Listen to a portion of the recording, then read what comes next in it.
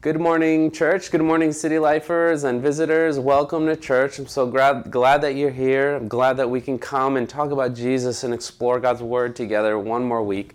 It really is a pleasure to be with you. We are still in person at 165 Newark Avenue, 10 a.m. same time here. Well, you're more than welcome to join us if you're visiting or if you've been with us for a while and you want to come in person. We'd love to see you. But I'm going to say what I say every week. If you are here and you've been hiding online, or if you just haven't reached out, reach out. Hit that I'm new button below, and I will connect it to you. You open the door, and I will bust through it. I've been having coffees with people. People have actually been taking me up on this lately, and so I just want that to continue. If you fill out one of those forms, I'll personally reach out to you and let's go get a cup of coffee. Let's go get a lunch or a dinner at some point. What we feel called to do is to help people find home in Christ and in our community. And so let's do that. Allow us to do that. Reach out, and we will do our part to reach out to you as well. That's what we feel called to do. And I don't even remember if I said my name, but my name is Pedro Reese, and I'm the lead pastor here. And today we are in our sermon series called Sexuality, Know and Be Known.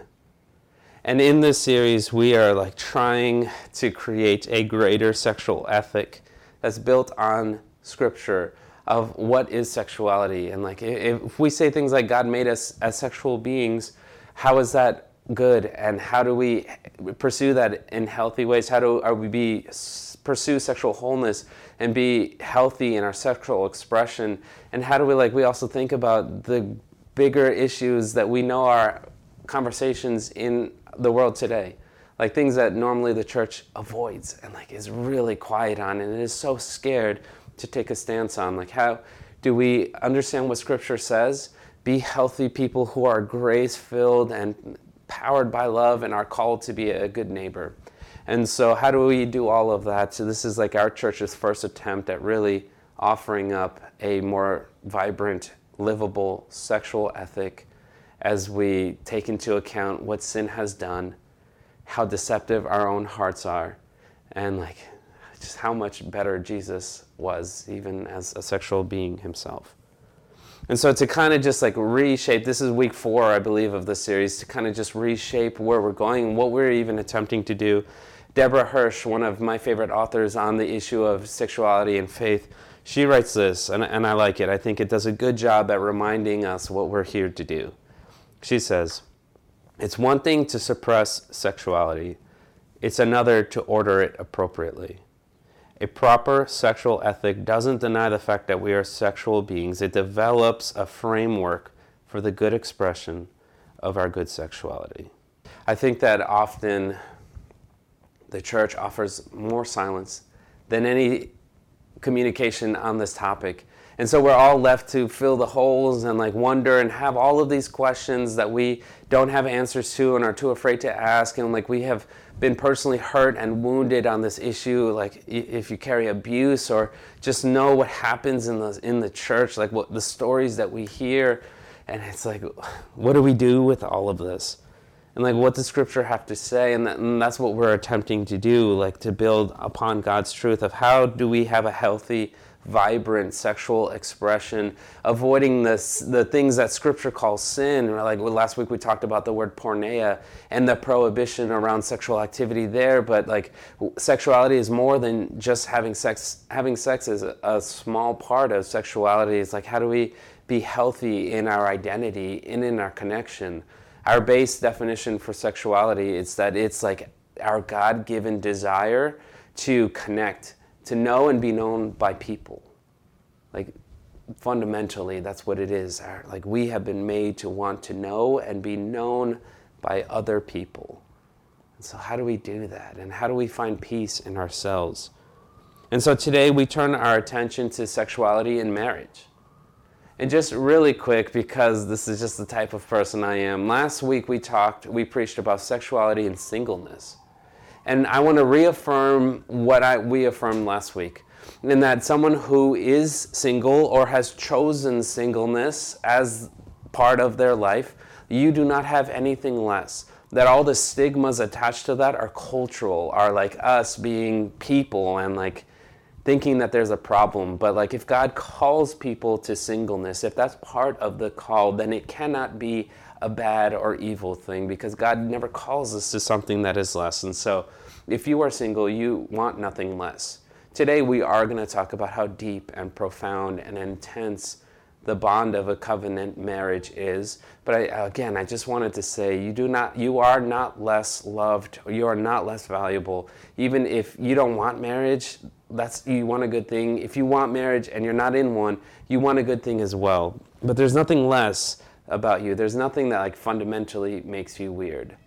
I just wanted to affirm that one time before we move forward. And so today we are going to discuss sexuality in marriage. And here's our big idea. This is the idea that governs out of our scripture for today of like if you only remember this one thing, remember the big idea and where to go find it in scripture. Our big idea is this: that marriage is a covenantal home you share with one other person over a lifetime as you pursue oneness, nakedness, and point people back to Christ. Like, my one big idea is they're supposed to be simple, but they're never simple sentences. This is what we're here to say. Marriage is a covenantal home you share with one other person over a lifetime as you pursue oneness, nakedness, and point back to Christ. And today we're here to affirm that like marriage is this huge relationship, that it is deep and profound, and it's like a covenant established by God. It's a special human relationship where you're made to know and be known by someone to such a degree and to such a level that only that one person ever gets invited into. Right? And ideally we're talking about like that one partner doesn't die, that the sins of this world don't encroach, right? But it's the covenant of marriage. In the biblical worldview, is between a man and a woman, and it calls all of your being forth to belong to that one person entirely, and that person to you. And just to, as a note, next week we're going to go to same-sex marriage and same-sex lifestyles, and we will preach there because Scripture goes there. We won't shy away from there. So that part of this discussion we're going to reserve for next week. We're not going to bring that up this week because we will bring that up next week. But marriage should be the safest home that you ever live in. Marriage is this place where sexuality is meant to be explored and fully expressed, where the only boundaries that are placed on the sexual expression are the ones that are created within the marriage, but privately by the two people who are in it. It's this home that only you get to build with the person that you're married to, where you also get to live out and express not just just everything that you might have always wanted to, but where you bring all of your love and your passion and yes, even like fun, and you get to live in that home with this one person who gets to know you and you get to know them on a level that no one else is ever invited into. And so to paint this picture, to paint this bigger, broader, more vibrant, hopefully more healthy expression of this covenant of marriage, we're going to look at where Scripture brings it up for the first time. It's usually a good idea to go to where something begins and look at what it says. And so we're going to go to Genesis chapter 2, starting in verse 18 and ending in verse 25. This is the word of the Lord. This is the story that God tells. Genesis 2, starting 18. Then the Lord God said, "It is not good that the man should be alone. I will make him a helper fit for him." Now out of the ground the Lord God had formed every beast of the field and every bird of the heavens, and brought them to the man to see what he would call them. And whatever the man called every living creature, that was its name. The man gave names to all livestock, and to the birds of the heavens, and to every beast of the field. But for Adam there was not found a helper fit for him. So the Lord God caused a deep sleep to fall upon the man, and while he slept, he took one of his ribs and closed up its place with flesh. And the rib that the Lord God had taken from the man he made into a woman and brought her to the man. Then the man said, "This at last is bone of my bones and flesh of my flesh. She shall be called woman, because she was taken out of man." Therefore, a man shall leave his father and his mother, and hold fast to his wife, and they shall become one flesh. And the man and his wife were both naked and were not ashamed. Let's pray. Let's pray over the reading of God's word. Lord, I thank you for this day. I thank you for what you built, and I thank you for the story that you tell. I thank you that the covenant of marriage is something that comes up in your story, and it's made by you out of your creativity and ingenuity and out of your love and in your passion, and you invite us into that. You tell us to make that room for another person in our beings, Lord, and thank you. I pray that you would help us to talk about sexuality in marriage and how to pursue oneness and nakedness and point people back to you in ways that we might have never thought of before. We love you and we give you all things. Speak to our marriages and also speak to those who want to be married. And we open up ourselves to you, Holy Spirit. You're invited into this place and into the hearing of your word. We love you. Do what only you can do. I pray all this in Jesus' name. Amen. So let's talk about this scripture a little bit before we really jump in. God was telling his story here, and before sin was brought into God's world by us, by humanity, by Adam and by Eve, God was on the move, and he was creating, and he was like up and down and making all of these things, right? The one who created everything was flexing that muscle. Our infinite God was like manifesting everything that we know, everything, the universe, every animal, every bird, every fish, Adam himself. And after every day of creation, it tells us God gave it a status, right? He says it was good.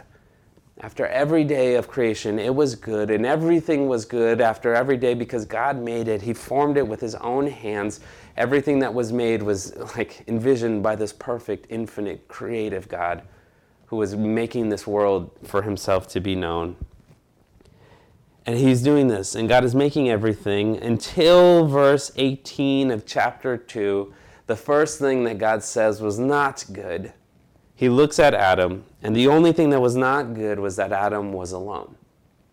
Verse 18 says, Then the Lord God said, It is not good that the man should be alone. I will make him a helper fit for him. And so because of this, God puts Adam in a deep sleep in verse 21, and he takes one of Adam's ribs, which, man, like to this day, I thought about this a lot as a kid, and to this day I was like, man, like God, you really missed an opportunity. Like all of us guys should really have one less rib than women. Like that would cause so many more people to believe you. But he didn't. In his wisdom, he did not do it that way. This is the story that he tells, and sometimes it just doesn't line up with our modern sensibilities. But he puts Adam to sleep, and he takes one of his ribs, and he makes Eve for him. And then he starts talking, he starts building this better ethic of sexuality in marriage. And so I want to talk about these three things of oneness, of nakedness, and pointing people to Christ. And so let's start with oneness. To really address this topic, this issue, I want to read verses 24 and 25 one more time. 24 and 25 is where we get the bulk, the meat of our theology here. It says this, Therefore a man shall leave his father and his mother and hold fast to his wife, and they shall become one flesh. And the man and his wife were both naked and were not ashamed. The first thing that is so big that we need to really start to tackle is this call towards oneness. That marriage, the covenant of marriage, blessed and ordained by God, is this call to oneness with another person, to be one flesh. Marva Dawn, she writes this. She says, Here we see the scriptural presentation of God's design for genital sexuality. We talked about that last week, genital sexuality versus social sexuality. She continues, she says, In Genesis 2:24, the man is commanded to leave his father and his mother and cleave to his wife. The result is a new family unit and unity, especially marked by the covenantal sign of genital union. And I love how God tells this story, right? So much about this affirms this oneness. It goes so much deeper, and the story is so much more tightly, in a good way, tightly packaged for us. It's just so beautiful to me. Not only is the oneness explicitly stated in verse 24, right, when God creates Eve, but he also, in the how he does all this, it's also expressed to us. Verse 19, it says this, "Now out of the ground the Lord God had formed every beast of the field and every bird of the heavens and brought them to the man to see what he would call them." And I love that. It's important. That's not just a throwaway line here in Scripture. Like God's telling the story and he's like, everything that you know was made out of the ground. Everything. God picked up some dirt, he molded it, and then he breathed on it for humanity. He put life into it out of this dirt, and everything returns to the dirt at the end. But everything that has ever been, God made from the ground, including Adam. He formed Adam out of the dirt. He put his mouth on us, and he breathed his life. In the Greek, it's the pneuma. He breathed life into us, and then we started to live, and that's how God made everything, every animal and Adam himself. But Eve is different. Eve has a special origin. See, God puts Adam to sleep, and he takes one of his ribs. And so, yeah, like technically, if he took Adam's rib, which was made from the dust or from the ground, yeah, technically, she also comes from the ground. But like her story is different, and it's special because she came from Adam's body.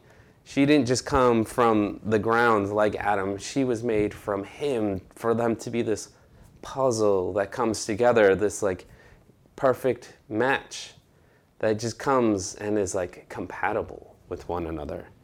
And it's beautiful because no one else was made this way. Not even Adam was made this way. But Eve was made for Adam, and Adam was made for Eve. And even in the way that they were made like this, it's special. And it's different from everyone else. And this is like especially emphasized in verse 23. When Eve is presented to Adam, we see humanity's first words recorded in the scripture. And like, this isn't a history book, but God like is telling his story, and the first words that humanity ever says is a husband looking at his wife and just like marveling at what God had done. He says this at last is bone of my bones and flesh of my flesh. She shall be called woman because she was taken out of man. It's like, I love that. I love how God tells this story. The other week in the Moth MC, we were talking about how because we're modern people and we want to understand, we're like scientifically based, right? And so we're like, how many days? Is this like a literal 6 days, or was this over a long time? It's like, I don't know, and we will never know until we see Jesus face to face and ask him that question if you want to. But I love how like here Adam says like, at last, right? No one ever says at last for something that they get when they expect it to or really quickly, right? He says like, at last. Like I love that. He's just so taken by what he's seeing and what God has done. He says, at last, and she's like, bone of my bones. She came from me. She's my own flesh. She was taken out of me. And here we see in these three things like the element of oneness being demonstrated, put into God's story in Eve's creation. That when a man finds a wife and when a woman finds her husband, they find something really special and profound, and something that is God initiated. That somehow like marriage also is like this huge invisible God having his hand on our lives. Like that's special and different and huge. And not in the Jerry Maguire way, which is like, you complete me, because no person will ever complete you. Marriage isn't about that. The oneness talked about here is not like the romantic myth of everything's going to be okay, but no, it's like someone where you will spend your whole life becoming one with, being known in an intimate way like no one else will ever do. It's kind of like, I like thinking of it like, you know those people who have dogs and eventually they look the same? I love those Instagram accounts where it's like people who look like their dogs. It's kind of like that, but please, in none of the bad ways that might entail. And then this comes up in Scripture again and again, multiple times, this call to oneness in marriage. Marriage is like this sexuality call for you to be one, to be known and intimately known and know another human being. It comes up in Matthew chapter 19, verses 4 and 6. It sounds familiar. Have you not read, this is Jesus speaking, have you not read that he who created them from the beginning made them male and female and said, Therefore, a man shall leave his father and his mother and hold fast to his wife, and the two shall become one flesh. So they are no longer two, but one flesh. What, therefore, God has joined together, let no man separate. The Pharisees come up to Jesus in this point, and they start interrogating him like they always do. And they're asking about divorce. And Jesus' response is how can you separate one person? These aren't two people anymore. The call of marriage under God is that they two become one. How do you separate one from itself? That cannot be done.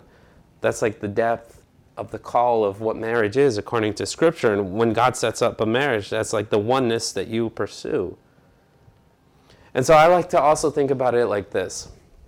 Unfortunately, in my life, I've had people who I really respected and admired, some people I went to seminary with who, in different ways, their marriages have ended because of infidelity. And I think of it like this, because it so just wrecked me when I found out that this person that I would highly respect, I'm like, wow, I would have never thought that this would have happened to them. And it put me in the season of thinking about this oneness in marriage. And I came to City Life married with Ann, and so no one here at City Life has ever only known me. If you don't know my wife, if you haven't interacted with her, you still know her because you know me. No one in this church has ever met Pedro because I am Pedro and Ann is Pedro and Ann as well. And so you can't know me without knowing my wife, even if you don't really know her, because she is me and I am her, and we're one. And that's what we are pursuing in our relationship. It's this oneness that God calls us to. And so I also think about infidelity and cheating. It's just because I'm the one speaking here, if there's anything attractive about me that causes anyone to think about me in that way, you're not just thinking of me. It's a fantasy if you're just thinking of me, because there is no me without her, and everything I speak, part of it comes out of because I'm with her, because she feels me and because I feel her, and what we do, we do together. And even pursuing my calling as a pastor, I can't do that without my wife. I can't do any of this practically, emotionally, spiritually. I can't do any of this without her. And so if you're ever attracted to someone who's married, it's a fantasy. It's not real, because they're always two people. I'm 35, and I've been in a relationship with Ann since I was 18.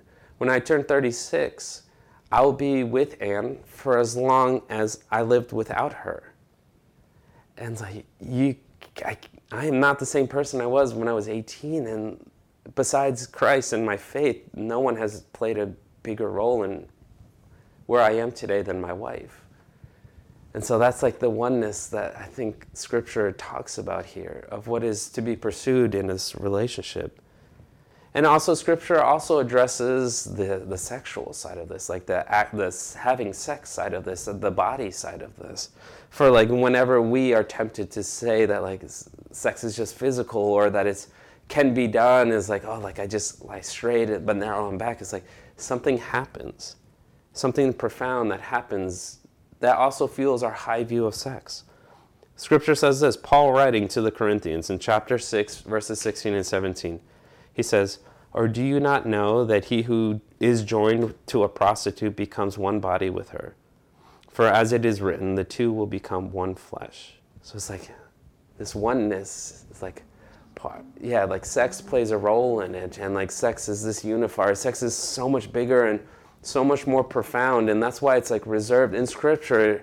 The biblical worldview is that the act of having sex is reserved for a covenant marriage, because it's this thing that joins, that brings together two souls.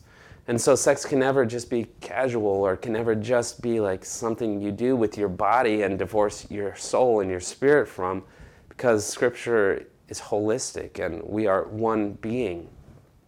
And so the covenant of marriage is this pursuit of intense oneness, to know and be known by another person. We're running very late here. And so the call to marriage is this oneness. And so if you are listening to me and you are single but you want to be married, consider this. When you meet somebody, ask yourself, can I pursue being one with this person? That doesn't mean, do I like everything about that person? Anne would have never stayed with me if she liked everything about me when I was an 18-year-old brat.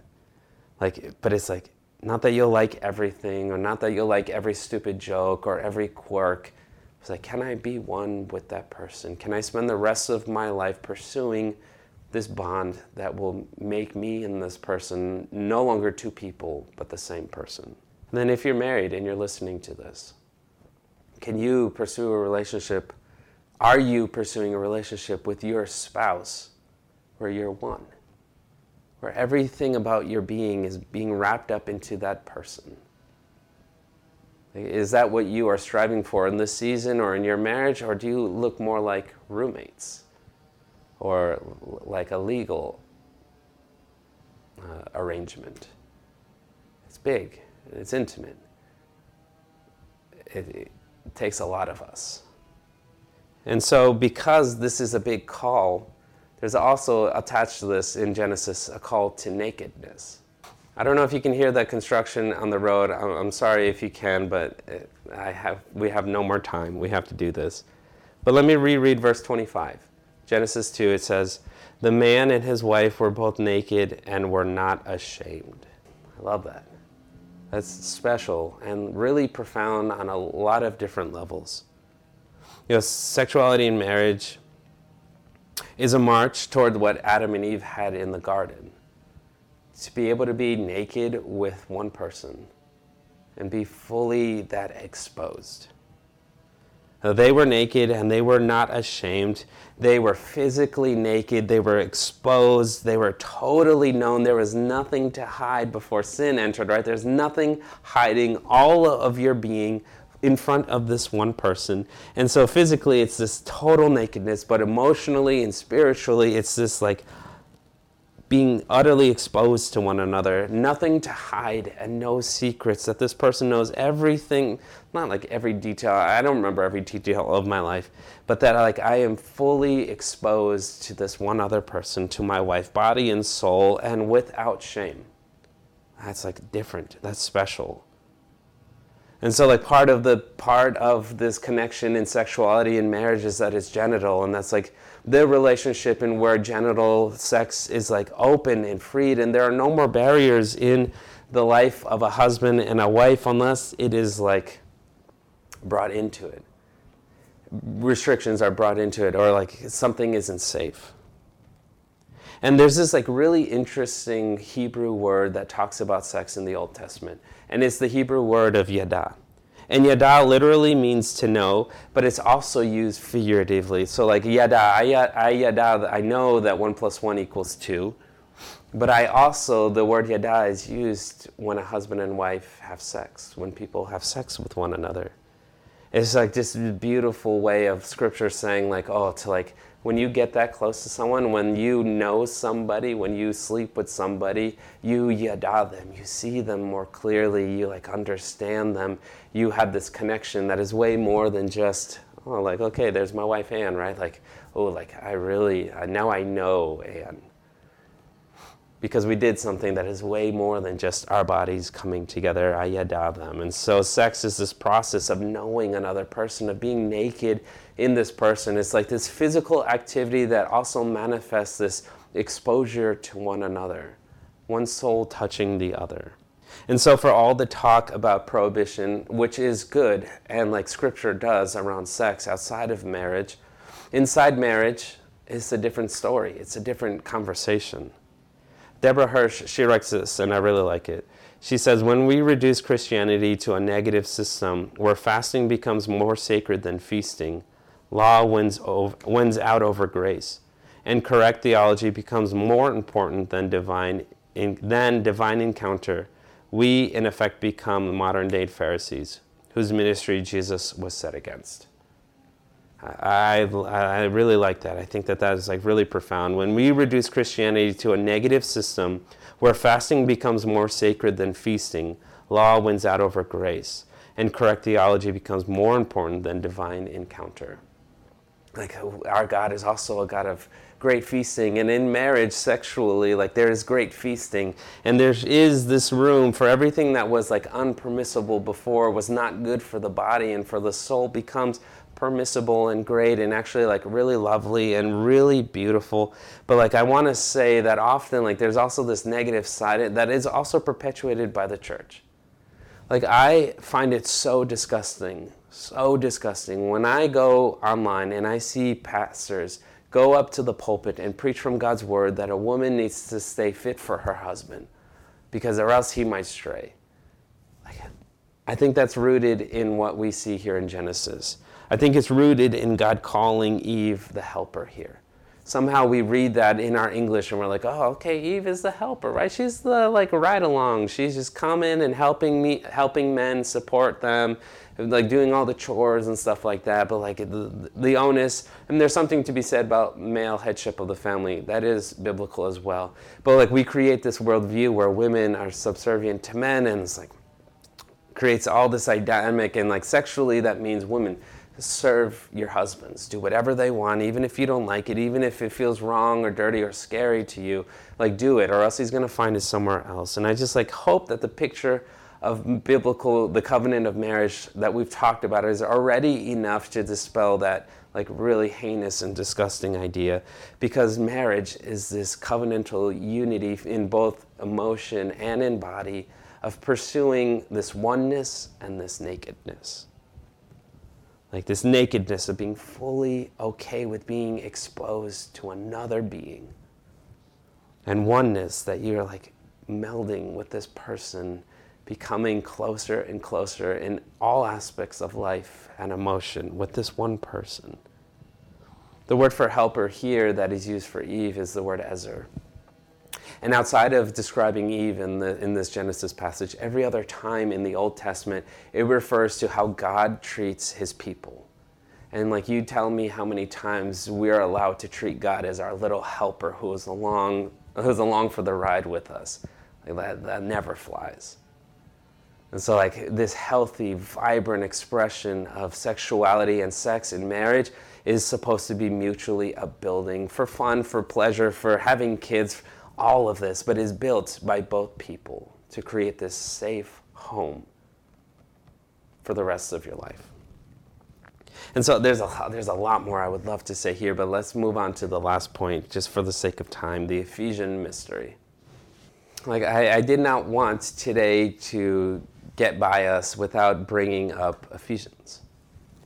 Because this last word that we have for today, I think, is not only countercultural to the world and the picture of marriage and like the romantic myth that we all like have been seduced by or like bred into. And it's also really countercultural to the church. That like often we don't look any different from the world, and it's like, oh, you pursue this one person and everything's okay and every problem you're going to be completed. Like, no, it's different. I'm here to also say that the mystery of marriage is that it's a paradox in that it's also not about you. It's about you. It's the deepest relationship you will ever enter into with another human being. And all of that is true. Everything we've said about this is true, but the mystery is that it's also like not about you. Eternally, eschatologically, marriages are also not about the two people in it, but they are about Christ. I want to point us to Ephesians. Ephesians 1, chapter 4 says this. It says, even as he chose us in him before the foundations of the world, setting up Ephesians and everything that comes in it to see like, before anything was ever made, before God put into motion all of his design and his plan, made anything that there was, he made his mind up to have us in him, and he set this plan in course to find us in him. And part of that mystery of what God was up to and how big he is comes to us in Ephesians 5, chapter 31 and 33. It says this, therefore a man shall leave his father and his mother, does this sound familiar, and hold fast to his wife, and as the two shall become one flesh. This mystery is profound, and I am saying that it refers to Christ and the church. However, let each one of you love his wife as himself, and let the wife see that she respects her husband. So whereas your marriage, it's like intimately about you and your spouse. It's also not about you and your spouse. It's about Christ. That the mystery of the covenant of marriage, the design of the covenant of marriage is also so that you have a safe home, so that you're in a covenant that can withhold how powerful sex and sexuality is and keep it in a safe home. It's also not about you. It's about Christ and how he loves the church. The institution of marriage is a way of God showing what he has been up to all along.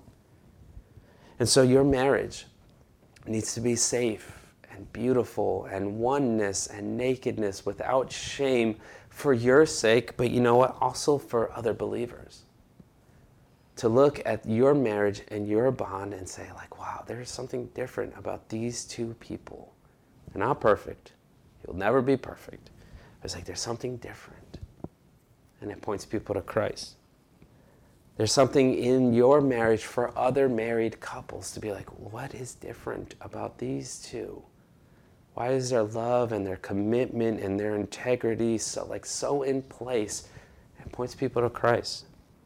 Like married couples, your marriage should also be a safe place for people who are single. Like that your marriage is big enough to be hospitable for people who are not in these relationships, that find a safe home, to see and learn what a good marriage looks like, what a healthy, vibrant relationship full of passion and love and sex and like all of these beautiful things, to be like, wow, like I want that. Your marriage needs to be a safe place for people who have chosen singleness, who will never try to get married, to be like known and to know other people. That your marriage I'm not talking about like a throuple or like inappropriate relationships, right? A marriage is between one man and one woman. But it's like, our marriage can house people. We can be hospitable.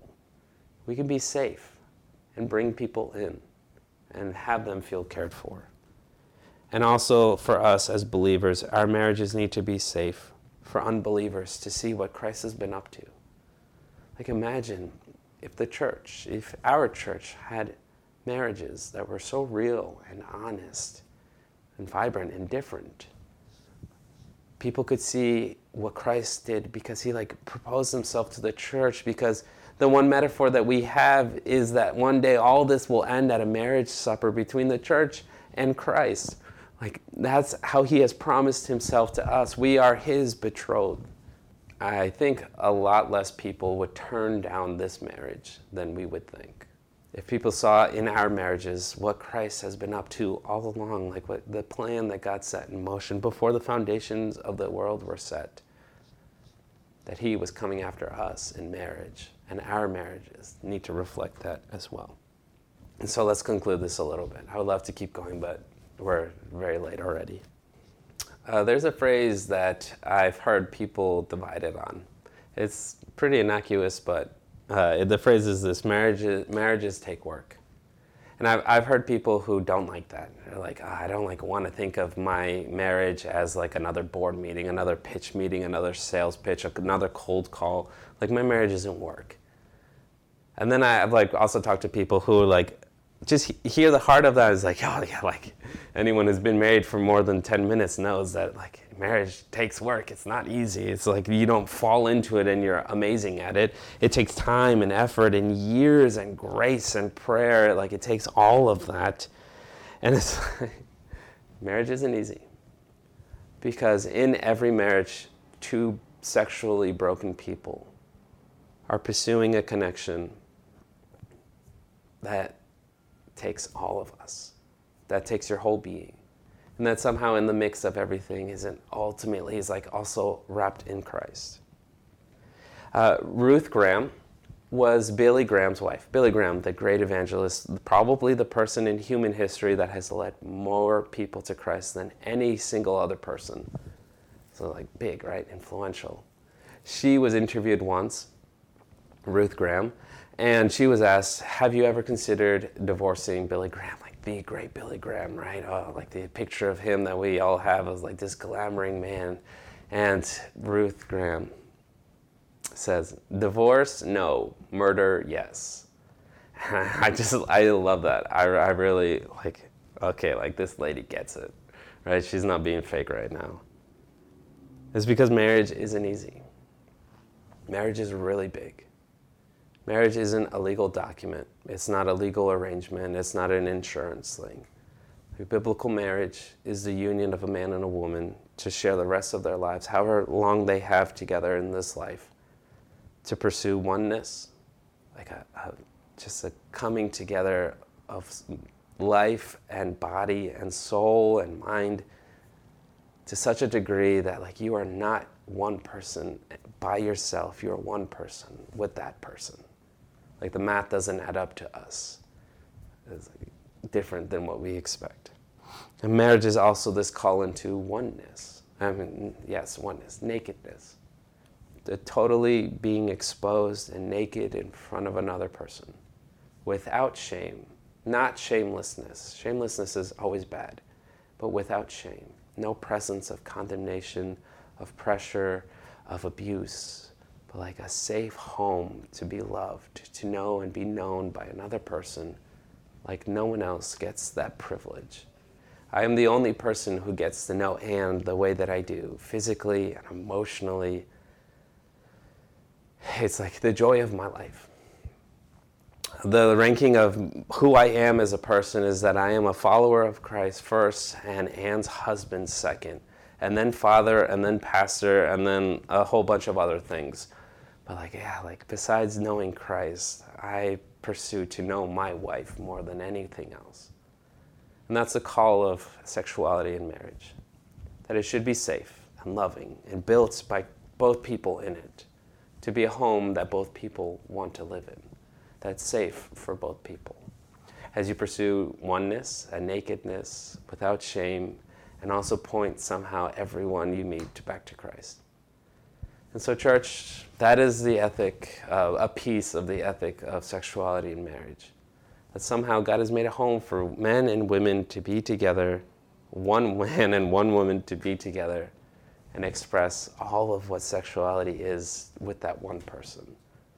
And so let's continue to have the conversation about this. Join us in our MCs this week. Our MCs will cover this sermon and the subject matter of it in this week's groups. So join us. If you're not a part of an MC, email me at peterreese@citylifenj.com. This is a series and a conversation that needs to happen way more past just Sunday, right? Because this is not enough. My communication and no communication of this will ever be enough. We need to talk and live this out and put this to body and live it out. And so join us, email us, and we'll connect you to a group even for this week. And so we love you, and we'll see each other soon. Bye.